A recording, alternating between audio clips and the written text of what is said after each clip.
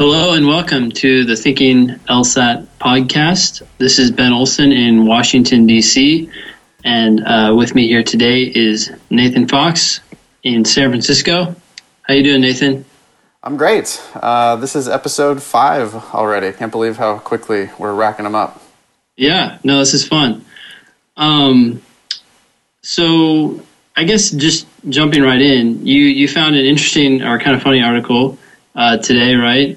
You want to tell us a little bit about it? I did, yeah. Well, we're going to talk about two things. We're going to talk about this article that I found online because I think it really applies to one LSAT concept that is important I think we can talk about. And then after that, we're going to talk about my student, Lizelle, who has applied this cycle to 8 or 9, 10 schools, and she's waiting. She's really kind of trying to decide what to do.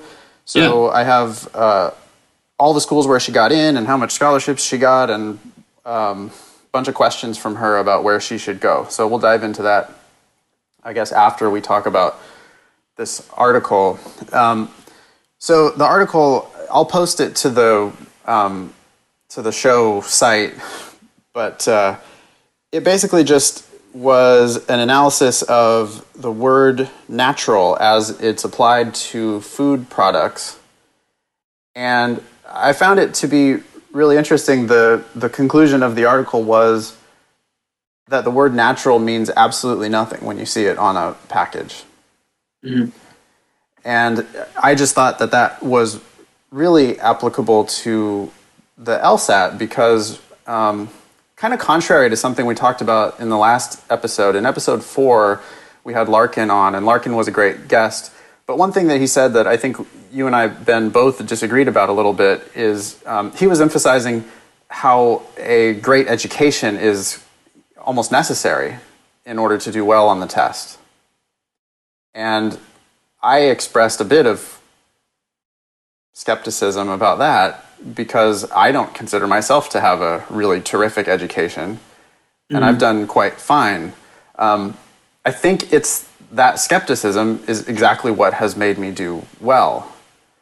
So, now here, I want to interject for 1 second. Yeah. Just to be fair to Larkin. I think, I don't know if he was saying that it was necessary. I guess I sort of had the impression that if you had gotten a good education, that would help you develop the skills that, are tested on the LSAT. And I don't know that he was saying that you couldn't get those other ways or that you could have them naturally, but it would certainly be a leg up, maybe. Okay, that's great, and I think you're right, and I'm glad we're just clarifying that that's what I think all really believe, that it isn't something that's necessary. It could be sufficient, right? The great education, studying philosophy and studying formal logic and all that stuff could definitely be enough to help you succeed on the test. But I don't think it's by any means necessary. Okay, so I'm glad we got that straightened out. And again, no offense to Larkin because he's a great guy and he was a great guest.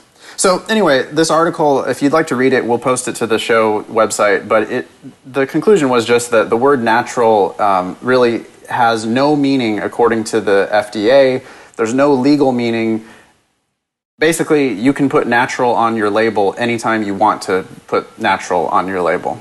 So I think a lot of people might find that to be shocking because when someone sees a label that has the word natural on it, I think that the assumption is probably a lot of times people are going to say, oh, so then this doesn't have any pesticides, or oh, so this is organic, or oh, so this is healthy.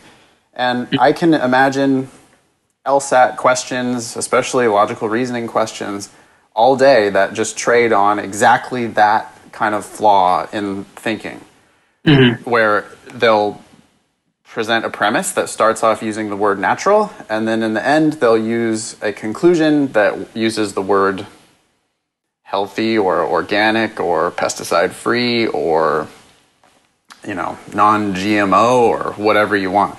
I thought it was funny when I got home after reading the article, I went through my pantry and my fridge just looking for some examples of things that use the word natural.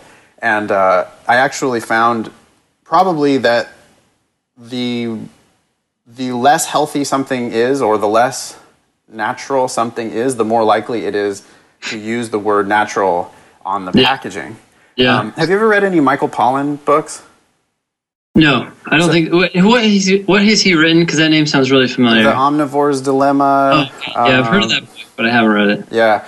Well, he's great, and I mean I'm not like a health food nut really, but he's great. And one of the things that he says is simple rule of thumb for being healthy is to avoid foods that make health food claims.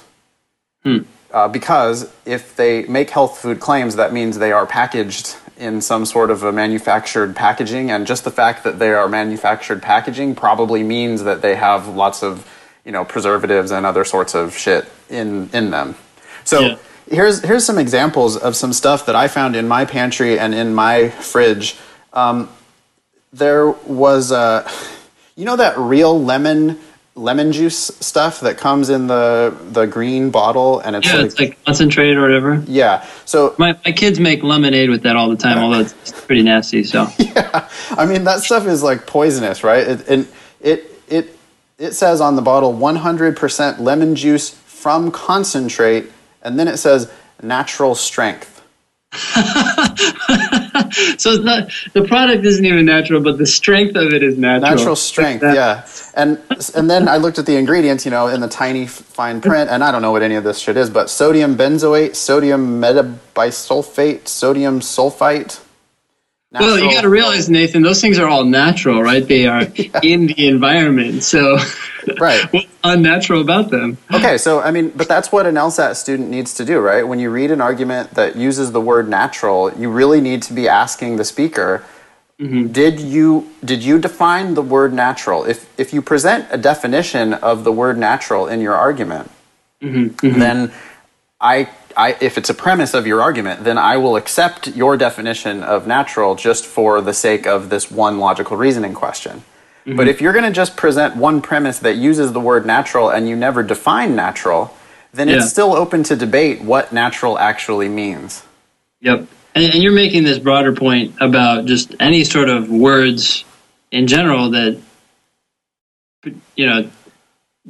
you might impose a meaning upon it yourself, but you have to be careful and say, well, am I just extrapolating from my experience, or is there a solid reason for imposing this definition? Right, and you need to remember that there is no objective standard of what natural means going into the test. So if you believe that natural means organic, that's great, but natural does not mean organic until the LSAT question actually defines natural as organic.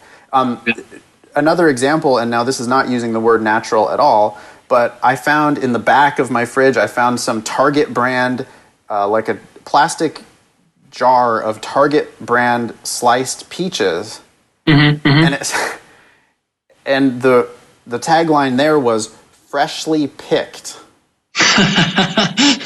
Okay, now so they waited until they were fresh, I guess. Whatever that means, right? Right. So that's the question. And if you've read my logical reasoning encyclopedia, which I know you use it in your classes, that's really, I think, more than anything else, that's what I'm trying to hammer into the students, is that you need to be asking this speaker. You need to say, okay, listen, you just told me that your sliced peaches were freshly picked. What the fuck does freshly picked mean? How does that mean that they're fresh now? Because I looked at the back of the jar and it's got a sell-by date of October of this year. So it's not even to its sell-by date yet. Yeah. This thing's been in the back of my fridge for a year.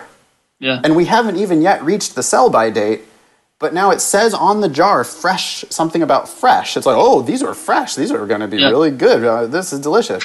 I actually started feeling a bit ill. I had to throw those away. I was throwing shit away in my,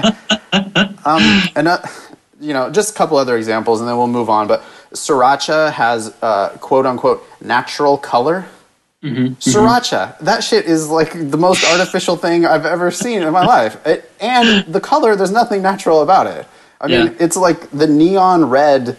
It's natural color. But then you look, potassium sorbate, sodium bisulfate, xanthan gum, whatever. A couple other things that I saw in my pantry, my fridge, maraschino cherries were also natural. Microwave popcorn has, quote, butter natural flavor.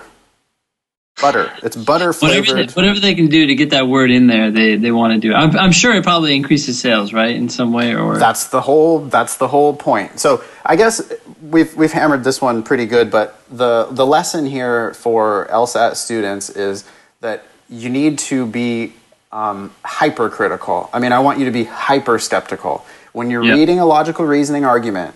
If you find yourself nodding along, if you find yourself agreeing with the speaker, you're probably doing it wrong.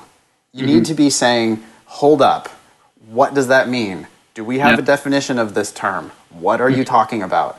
I'm not going to buy your bullshit. And that's it. Well, so as you were talking, you know how you kept talking about organic as a way to further define natural? Yep. And it made me think, so my wife is kind of into this, and she actually wants to own chickens. And so, like, we buy eggs from the store, and, you know, the eggs will often say, like, cage-free on them or organic and so on. And she was telling me that even if it says cage-free, that doesn't actually mean that the chickens were raised in a cage-free environment. They may have actually been in a cage, but the legal definition is that there is a door that opens up to a free range. But apparently, if the chickens are never shown that door or to go out of it, they never do. And so then they're actually effectively raised in a cage, but the company can claim that they're cage-free. Now, I'm sure there are people who actually do cage-free chickens, but there's no way to really tell just from the label, apparently. And same with organic. Apparently, organic just means that you promise not to use certain pesticides, but you can use others. So then that means that you end up using a lot more of these, like, more quote-unquote benign pesticides. But the point is that it doesn't just stop with the word natural. You can't just say, oh, I don't get that one, so but at least it's organic. Every word really can be defined, right? Like, you can just keep going down the list, and that's the same in the real world, and everyone plays that game. Yeah, I mean, and that's what the LSAT is testing your ability to do, right? Now, I think this is a common sense strategy. I think anybody can do this, but you need to be really, really skeptical. You've got to ask, what does that mean? That's what lawyers do, right? Lawyers argue over words that, nothing can be assumed. I guess Bill Clinton would tell you that, right? That there are crazy words in the English language. Wasn't he debating what the word is means or something like that when he was... anyway, it was a long time ago. Our students probably are too young to remember the whole Bill Clinton issue. But, okay, well, anyways, I think that's pretty good. Are you ready to move on to Lizelle's issue? Yeah. Okay, cool. So Lizelle was a student of mine who had done some previous LSAT prep when I met her, and she had on record she has now on record a 160 LSAT and a 162 LSAT. She has a 3.78 GPA, which is pretty strong. She has applied and been accepted to a bunch of schools. So UNLV... she has already deposited there, and UNLV, she has a full ride. Santa Clara with a 3/4 scholarship offer. UC Davis with a 3/4 scholarship offer. I guess William and Mary, she said, was the highest ranking school she got into, but they only offered her 1/4 scholarship. She got into Notre Dame and Boston College with no scholarships there. And so I looked up. Go ahead. William Mary. I looked up William Mary. I think they're 28 right now. Okay. So, and I was just curious for reference because UNLV, which was the one she was most interested in, right? I think that's like around 83. I mean, those exact numbers are not super important, but that's kind of the rough range. Okay. I guess before we even get into her questions or issues, if William and Mary is 23, you said, and UNLV is 80-something? 28, 28 and 80-something. Yeah. I'm curious to know what you think the practical difference is between a school that's ranked 28th and a school that's ranked 80-something. Well, I'm not an expert on this, but my gut reaction is that that's a big difference. I would consider the top 30 a lot different than the top 90. Interesting. Okay. My gut says the exact opposite. My gut says, well, I mean, I tell students all the time, I think that there's really two different types of law schools. There's the great law schools, and then there's the good but not great law schools.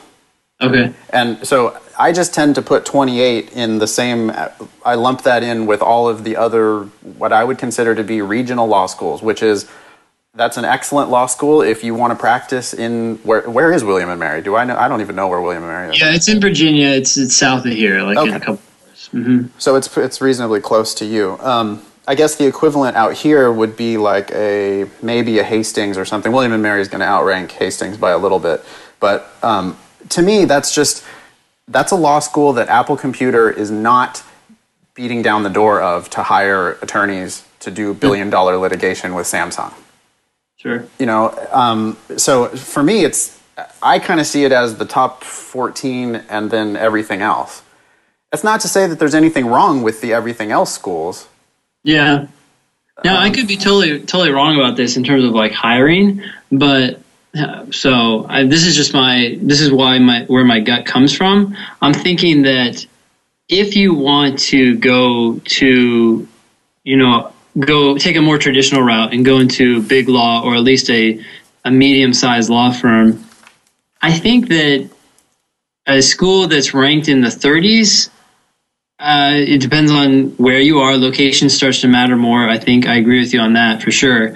But I think that's going to calculate into their matrix higher, and also depending on where you are in the class. Like if you're in the top 15% of the class at a top 30 school, I think you have a decent shot at some of these bigger firms. Whereas I think if you're in the top of your class in a school in the 80s, I mean, I feel like no, but I have no idea really. I've never been behind on the other side of the wall for a firm hiring. But given their sort of, it seems like their approach to, what's the ranking of the school? I feel like as you go down in the law firm tiers, those things are still going to matter. Okay, so neither of us are experts on this. We acknowledge we need to get somebody on who is an expert who can really help us decide whether there's a difference between a school that's ranked 28th and a school that's ranked 90th. Yeah. One thing that you just mentioned is the big fish, small pond versus small fish, big pond issue. And so we're going to get into that. We're also going to get into another LSAT topic with regard to those employment statistics. We're going to talk about another LSAT topic, which is selection bias. So we'll get to that in a second. Let me just give you a little bit more of the kind of data on Lizelle, and then we'll start going through her questions. So the deal is she retook the June LSAT, 2014 June LSAT. So she's waiting right now for scores, which are going to come out in a couple weeks. And what she's saying is, if she has been practice testing like in the high 160s. So what she says is, if she gets a 165 or higher, then she's going to try to push more on USC and UCLA because she's on their wait list right now. Yeah. But she also says, depending how well she did, she may even sit out a year because she applied on the late end of the cycle this year. So what do we think about that? Well, my opinion in general is that when you're deciding, what law school to go to, if waiting a year makes a difference because either you're applying earlier in the cycle or that gives you time to get a better LSAT score, in general, I would say go for it. Personally, I don't feel like waiting 1 year is really that big of a deal compared to a 30, 40-year career. So I say wait, keep working at the job you hate, even if you hate it. It's 1 year, if that's going to make a big difference in terms of ultimately where you go to school and what you end up doing with your career. But, I meet people all the time who are like, no, I have to go this fall or I'm not going at all. So which then makes me think, well, why do you really want to go to law school? What's your motivation for going to law school if it's either all or nothing now? I just can't possibly agree more with that. We're a bit older, right? Yeah. It's kind of funny that the older you get, I mean, I have less years ahead of me than my students do. Mm-hmm. But I am in less of a hurry than they are. Yeah. And I guess you have that exact same experience, having been through law school. Mm-hmm. Yeah. You know that there's no point in jumping into law school. Yeah. I love your point that you made about, if you're going to have a 30-year career, what difference does it make? Mm-hmm. Like practicing for 29 years or practicing for 30 years? Yeah. And what kind of career is that going to be, especially if you can get in. So you said USC was one of the schools that she was waitlisted at, right? Yeah, she's waitlisted at both USC and UCLA. I mean, those are... USC is 18, right? I think I was just trying to look that up. I think UCLA is like 15. Yeah. So, in terms of in your mind, that's starting to get into the more national schools. That's where I would think I would start thinking about it if you're in the top 14 or just right outside the top 14 is what. But I mean, I'm like I say, I'm not a super expert on that. Mm-hmm. Okay, so I think we do agree that if she does come back with, let's say she comes back with even a 1, because she wasn't sure how much difference a few points will make. Mm-hmm. But what do you think her candidacy looks like as a 166 instead of as a 162? Well, I feel like 4 points makes a huge difference because even if you end up going to the same school, I think you could switch in their minds from a student who's like, oh, well, this kind of fits within our LSAT range to a student who's someone that they really want and will help increase their LSAT score average, and thus they'd be willing to pay for. That's if you just want to stick with the same schools. But I think it also opens up other schools that you may now consider. So, one thing that people I think don't realize is that, if you just say, 166 versus a 162, I think the naive opinion would be, that's basically the same score. Mid 160s, 160 something, 166, 162, same thing. But I think if you look at the percentile that is associated with those scores, I bet you see a pretty big difference between 166 and 162. I think 166 is quite a bit rarer than 162. Yeah. Is what I'm saying. I mean, I think people don't realize that like small moves in terms of number of LSAT points is a big move in terms of how many of your competitors you're actually moving past. Yeah. So I might go so far as to say that a 166 would make her almost an entirely different candidate than a 162. I agree. I think 1 or 2 points, you start saying, okay, it's definitely better. I would say, if you got that extra point, that's all the more power to you. But 4 points, almost anywhere on the scale, I think is rather significant. Even up at the top, 172 to 176, I think makes a difference. I think it does as well. I mean, when you get into the 170s, it's possible that your LSAT score might be the highest in the entire range at the school you go to, especially if a school is going to maybe give you scholarship money. So, that 176 at a school like, let's say, even like a UCLA or a USC, I mean, I'm not sure. I don't have the ranges in front of me, but my guess would be that a 176 in any given year could be the highest score that is going to UCLA or USC. In which case, I bet they would be willing to pay for a 176 where they wouldn't maybe be willing to pay for even a 173 or 174 because, they publish that range and now they get to publish, we have a 176. Interesting side note, when I went to Hastings, I had the highest... Go ahead. Oh, go ahead. No, please. I'm curious now. You highest... Well, when I went to Hastings... I was, the year that I went, my 179 made me the highest LSAT score that went to Hastings that year. Okay. And my 2.54 undergraduate GPA made me the lowest GPA that was admitted to Hastings that year. So I was on their fact sheet twice. Yeah. Well, that's really funny. So wait, did they like tell you that, or is that like? No, it's on their fact sheet. I mean, all that shit is just published. The ranges, the high and Oh, they put the range. Yeah. So you may not be the. There may have been another 179, maybe. Oh, okay, fine. There could have been someone that matched me. Sorry. I didn't mean to like deflate your. No.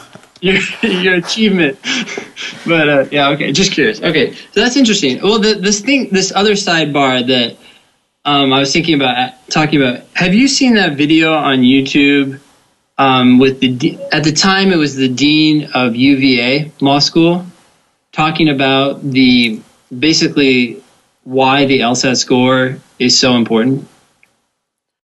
Dean of UVA Law talking about it? No, I have not seen it. Okay, so I thought it was really fascinating. I mean, maybe it's sort of obvious in retrospect, but it wasn't obvious to me when I watched it. And I may be slaughtering it, but I'll just give a quick nutshell of what he was saying. And I will post this on thinkinglsat.com. So if anybody listening wants to find this YouTube clip, we'll have a link to it on the site. Yes, and I would watch it. Like, he just talks and talks and talks about all sorts of fascinating things about the test itself and the challenges that it has. And I think even in that video, he talks about 2 or 3 students every year who take the test, get a 180, and then in the experimental section, mark all the answers as E in a sort of an affront to the LSAT or LSAC. It's just kind of funny. And they don't know how they know that that's the experimental section. But in any case, in this video, he basically says that the reason the LSAT score is so important, and some say, I guess, maybe 60 to 70% of the admissions decision, is that when it comes to the ABA, basically approves whether or not you're a law school, okay, right? And the ABA has made all these rules so that basically, if you want to be an accredited law school, you have to offer these certain classes the first year and so on, making all law schools essentially the same. Yep. And so, since they're the same, unlike business school where you have like different schools that specialize in different things, there's not really a way to distinguish law schools except for by their quality. To say, oh, we're better than so-and-so, because you can't say we're better at X because everyone is trying to accomplish X. So it's just, where are you on this scale? And U.S. News and World Report is the dominant ranking system, and no one else, I mean, I guess Above the Law has come up with one really recently, but no one else has really been able to compete with them because there's nothing else to judge the law schools on. They all have pretty good factors and so on. Well, just to be clear, when we say that William & Mary is ranked 28th, we are referring to the U.S. News and World Report rankings, and that's what everybody always does. That's right. So they're the champion. I mean, they are the rankings for now. Yeah. Okay. And the reason they have been is because law schools aren't really different from each other. So trying to come up with a different system, it doesn't really fly. Now, I guess I'll be curious to see what happens with the AboveTheLaw.com ranking system, but I haven't heard much more about it. But in any case, since there's only one ranking system, and that's the U.S. News and World Report, law schools obviously depend on that a lot. Now, apparently, the first 2 or 3 things in that ranking system are outside the control of the law school. They are things like reputation or whatever, soft factors that a dean can't really do anything about, like directly. I mean, obviously, you can try to improve your reputation slowly over time, but there's nothing you can like concretely change about your school. It's like teacher to student ratios or something like that overnight. There's nothing you can directly do. But the first thing that they can do is the LSAT score. Yep. So the first thing on the highest, the most, like if you think of the ranking is determined by all these different things, the most important thing in that ranking system is the LSAT score that they actually have control over. And if the LSAT score average for a school goes down, then that law school's ranking will likely go down, which, they could say, hey, who cares? We're more concerned about the quality of our education, not necessarily about the ranking. The problem is donors, or I guess I should say alumni, look to that ranking, and kind of that ranking determines for a lot of alumni how much they value their education. And apparently when that ranking goes down or up, donations go down or up. Not also applications. I mean, and applications. My right, students, your students, they take the law school rankings very seriously. I mean, too seriously. Yeah. But the reason why, okay, so because alumni and students and applicants take the rankings very seriously, and because LSAT moves those rankings, that's why LSAT is really important. And even a couple 3 points can make a huge difference. That's right. That's exactly right. I mean, and I think it's interesting that it kind of comes back to these rules, because like ABA sets the rules of the game, and then you're going to end up with certain results. And if you change the rules of the game, you're going to get different results. Yep, yeah. Absolutely. Okay, so even though we both say don't pay so much attention to the rankings are important to the extent that you should be kind of thinking about them when you think about your own application. It's like you need to evaluate your own candidacy. Yeah. Well, I guess the reason it's like the rankings are important to the schools, and they're important in the minds of the alumni or the students.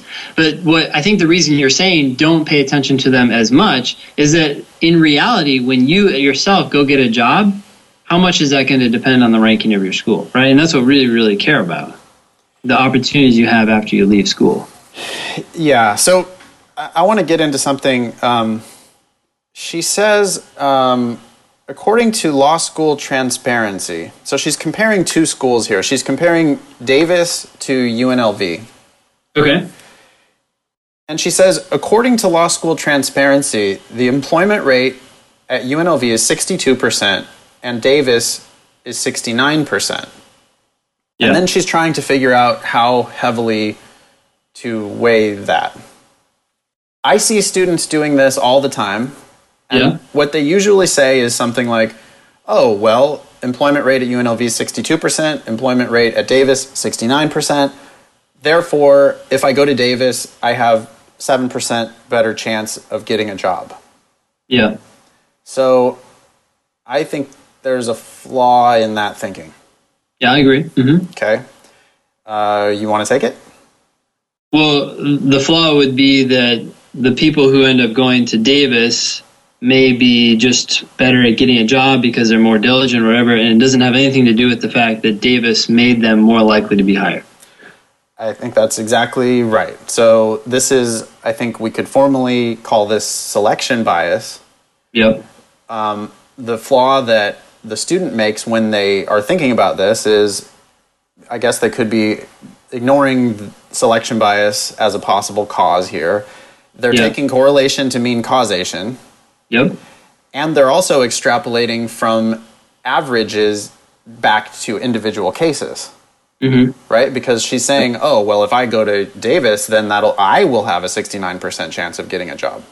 Yeah. So, first of all, correlation does not mean causation. Just because 69% of people who go to Davis get jobs does not mean that Davis is causing 69% of the people to have jobs. Yep, that's right. Even if Davis were causing 69% of people to get jobs, that may or may not apply to any one individual member of the population.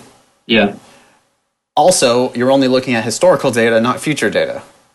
True. So their job placement right now is 69%, but who knows what it'll be 4 years from now when she's actually graduating from Davis. True, although that's likely not to change super a lot, right? I mean... Sure. Now, one thing, I totally agree with you. Like, a lot of people, I think, are looking at this as the school is what's increasing their chances of getting a job, and it might not be, as you were saying, exactly. I wonder if it's kind of halfway in between. Like, oh, I'm certain it is. Yeah, it's a mix of both, probably. I'm not saying that it's not a causal factor. I'm just saying that correlation doesn't prove that there's a causal factor. And anyway, even if it is a causal factor, I really doubt that it's 100% of the causation. Yeah. Oh, no, certainly not. My guess is that realistically, it's like half and half.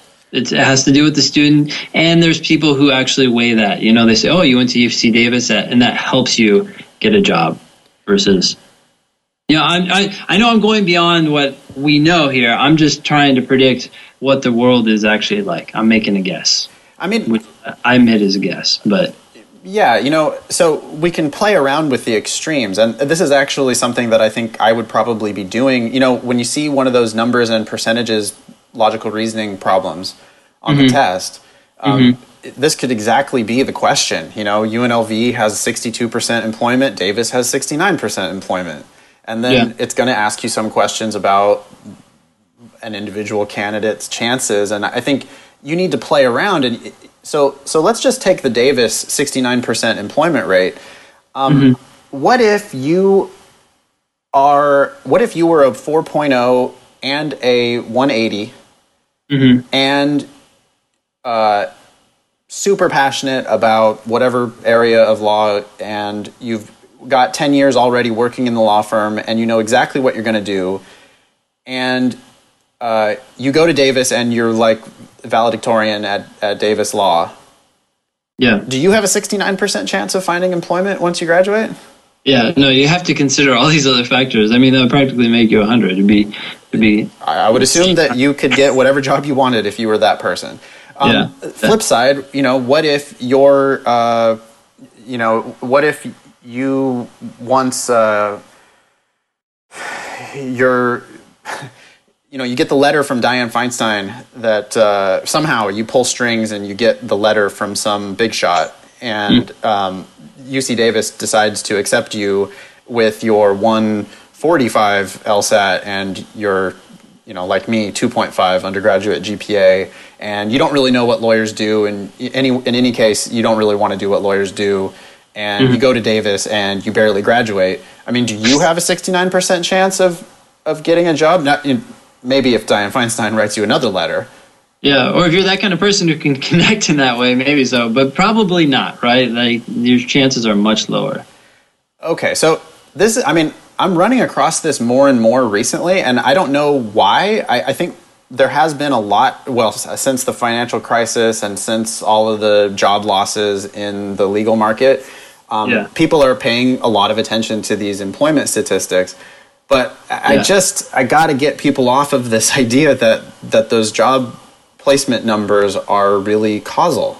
Because so let's get into then this. She asks. Go ahead. Wait, so can I recap what you were kind of saying there? Because I think your second point is actually something. I mean, I think it's something that is actually a lot more important. Is that this, even if it is a factor, what you're saying is even if the school is a factor, it's like 1/20th or 1/10 of the overall factors, right? And these other factors are way more important. Yeah, the fact that you are smart is what got you into that school in the first place. The fact that you're smart, the fact that you're hardworking, the fact that you are diligent, you got your application in, you're a good writer, you wrote a good personal statement. If they interviewed you, you're a good interviewer. There's all these factors which have to do with you, not them.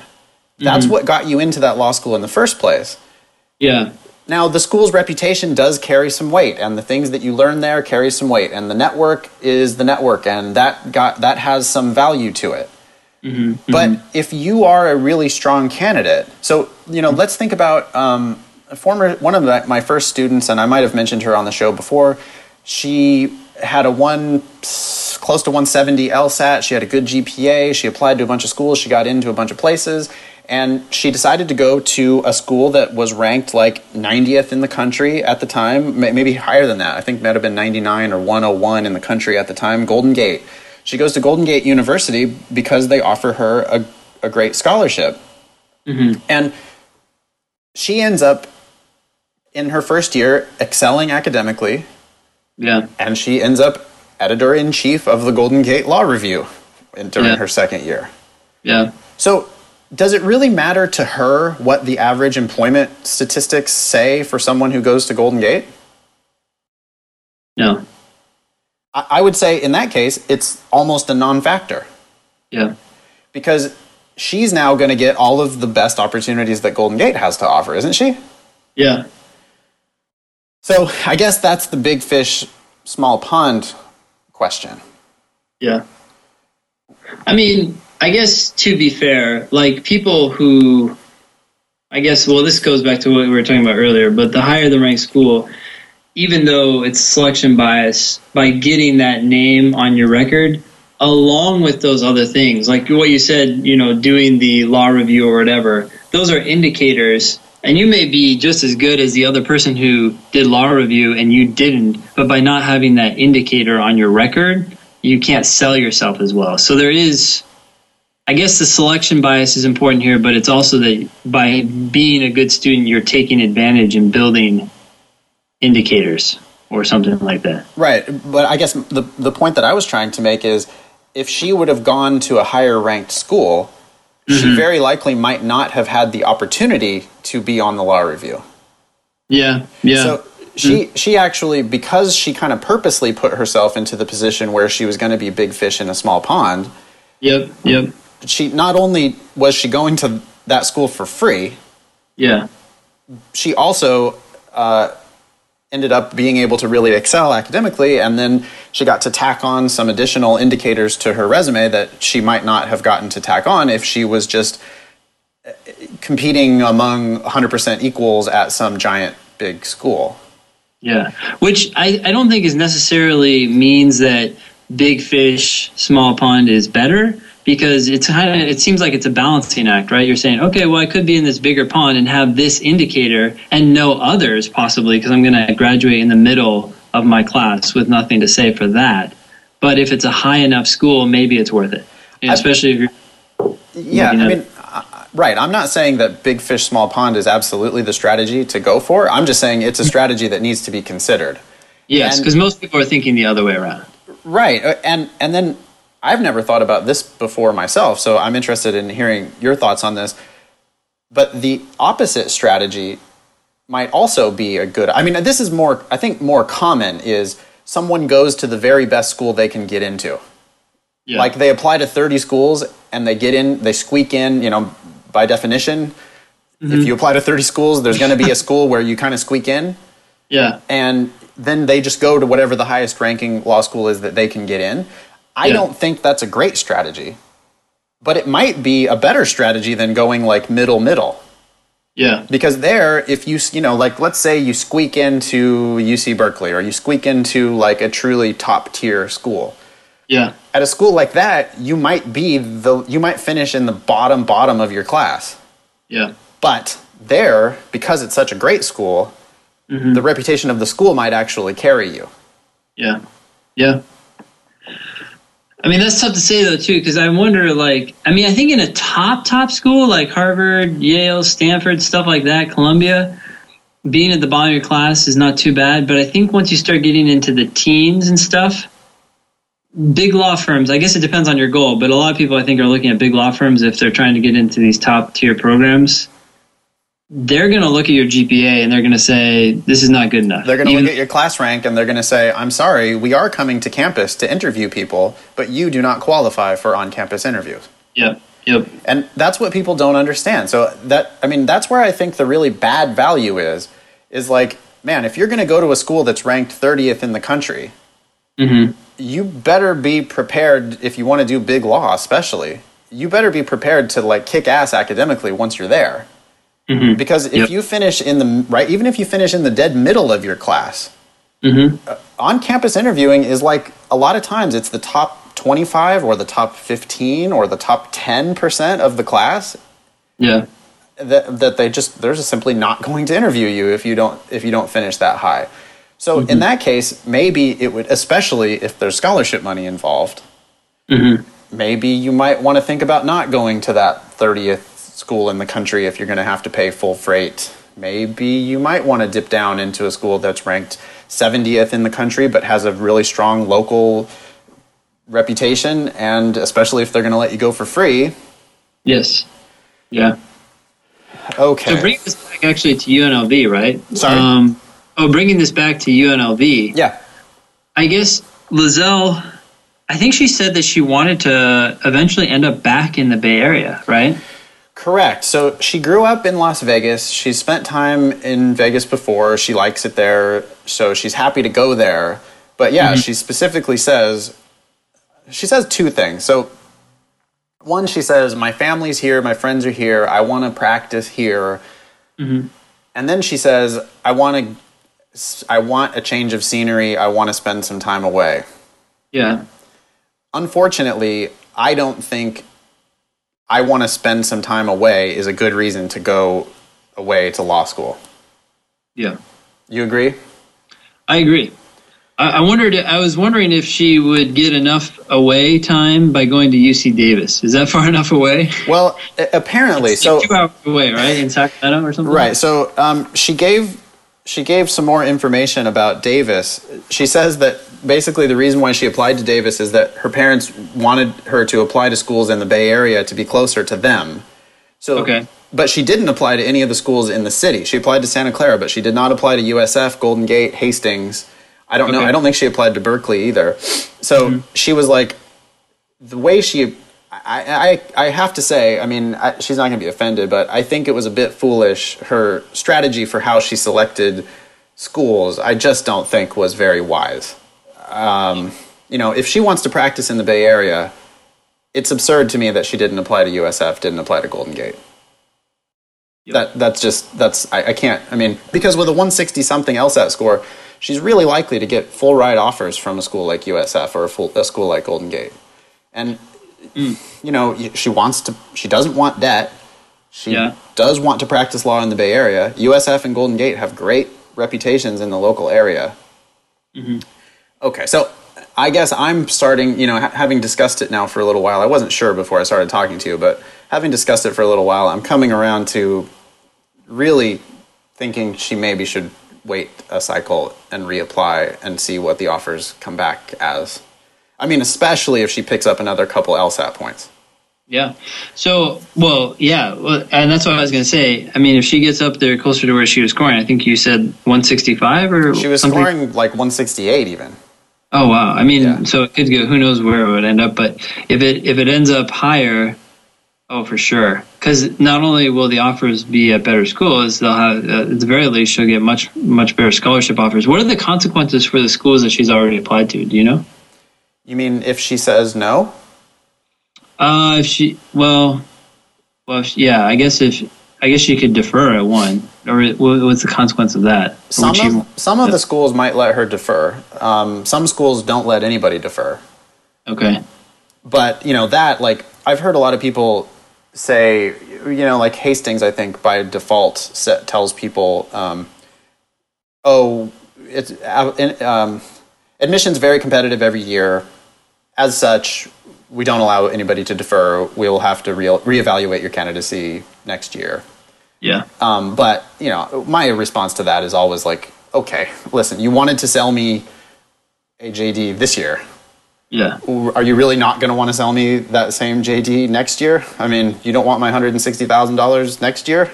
Yeah. Really? I don't buy it. So, I mean, I've had a lot of students apply and then decide not to accept any offers and then reapply the following year. And I've never had a single student get discriminated against for doing that.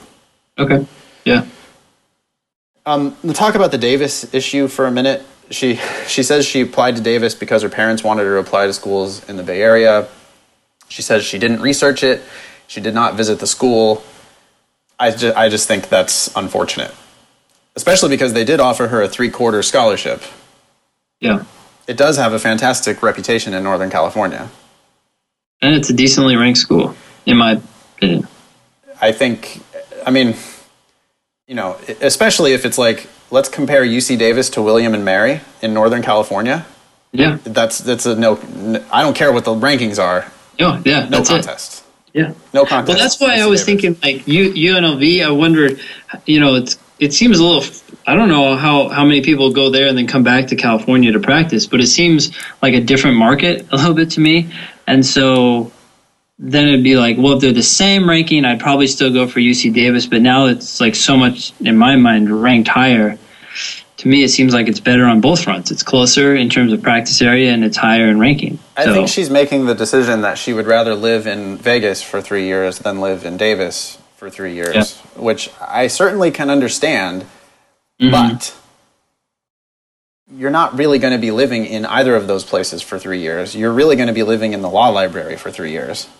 That's right. And a law library is a law library is a law library. So I see a lot of students doing this, and again, it might just be that I'm turning into an old man, but the dollars are there. It's such big dollars here. I I just think I think it's a mistake to be thinking about social aspects and wanting to travel. I don't think this is an opportunity to explore the world. Yeah. I think this is an opportunity, because think about what she's going to do, right? She's going to go to UNLV. She's going to practice. I mean, they're obviously going to be studying a lot of Nevada law at UNLV. Yeah. Which is going to be basically useless to her when she's in California. Any internships, externships, clerkships, any kind of connections that she's making, she's going to be making with judges and courts and attorneys in Las Vegas. Las Vegas is a long way from the Bay Area. Mm-hmm. If she went to Davis or if she went to one of the schools in the city, she would be making friends and connections here in the city. Yeah. She also seems to be making a bit of a mistake strategically. One of the reasons why she was going to go to UNLV was because of the full ride. Yeah. Which I like. But Davis offered her a 3/4 scholarship. Yeah. And if she's just looking at the tuition, that might be a meaningful difference. Mm-hmm. But when she starts also looking at living expenses for 3 years, mm-hmm. then I don't think the difference between a full tuition scholarship and a 3/4 tuition scholarship is that much of a difference when you compare it to the total investment that you're going to have to make. Yeah. She's like, oh, I would get out of law school debt free. Well, no, but even with a full scholarship, you're not getting out of law school debt free. Yeah. Well, has she leveraged these scholarships at all? Has she tried to pit schools against each other yet? So that I do not know, but I would strongly recommend that she ask the schools for more money. I mean, for sure, she needs to be showing. Santa Clara offered her a 3/4 scholarship. I think she should be showing them the UNLV full ride. Yeah. See if they would be willing to match it. And why not? Yeah. Why not do it? I mean, I guess if she's convinced or decides to, if she was considering Davis, what I would do is I would write Davis and I'd say, I'm really grateful for the scholarship you gave me. I'm really excited to go here. You're my number one pick, but financially, this is really important to me to get a full ride. And so is there any way we can make this work? And just see what they do. They may say, no, we've already given you 3/4, but they may say, sure, and just give it to you. Who knows? Yeah, I'm shocked with that higher LSAT score coming in. Yeah, I am shocked how much money I've seen people get just by sending an email asking, very politely, asking for more money. It turns into more money. Yeah. Okay. Well, we need to follow up with her and find out what she actually gets once the scores are released. Maybe we'll do a little quick follow-up on a future episode to see where she's at after that score comes back. For now, I think the advice is wait. Yeah. She already paid a deposit to UNLV. I don't know how much. Mm-hmm. I would suggest that she put a padlock on the checkbook for at least a couple weeks. You agree with that? I would. Mm-hmm. What's your experience on, the schools try to go for like repeated deposit deadlines. You've seen this, right? Where it's like, oh, first deposit, such and such date. And then 3 weeks later, oh, second deposit, send us another $750. And they tend to escalate as well, right? It's like, first deposit, it's just $250. And then it's like students go, oh, I'll write a $250 check to hold my spot. And then 3 weeks later, second deposit, $750. Yeah. And then they get priced in, or they start thinking about the sunk cost of the deposit money that they've already made. Yeah. Mm-hmm. It seems to me that those deposit deadlines are, in a lot of cases, very flexible. Oh, really? Yeah, I don't have any experience in that regard. So that's interesting. So what do they do? You contact the school and say, I can give you the deposit a couple weeks later or something? Yeah, you contact the school and say, wow, I'm just... I'm a bit overwhelmed. I've got all these offers. I can't decide what to do. I got to talk to my parents. I got to find the money. I got to, I don't know, reasons, whatever reasons. I'm not sending you a check. And, interesting. I think if you pull that on Stanford's going to be like, okay. Get your stuff together and get over here or not. Stanford's going to say, oh, you're not the candidate we thought you were. never mind. But I've never seen a school outside the top, whatever that means. I've never seen I have never seen a good but not great law school tell somebody, yes, you absolutely have to make this deposit. Certainly not on like the very first deadline that they give you. Mm-hmm. Just like you almost never have to pay the first price they quote. Yep. You hardly ever have to, I think, make the deposit on the first. Now, some schools might be sticklers about it, but I haven't really seen it. Interesting. So that's total news to me. Glad to hear it. Well, we can update. I mean, I'll be interested if listeners have stories about this. Definitely be interested. You can contact me directly. That's Nathan at foxlsat.com. It's Ben at strategyprep.com. Yep. And you can also leave comments on the website, which is thinkinglsat.com. There's a blog post associated with every episode. I will go on there and post a couple things that we discussed, the news story that we discussed, the YouTube video with the dean of UVA Law School. I'll dig that up and post it. Great. I think that's about it. Anything else? I think so. No, that sounds good. Awesome. Thanks. Yeah.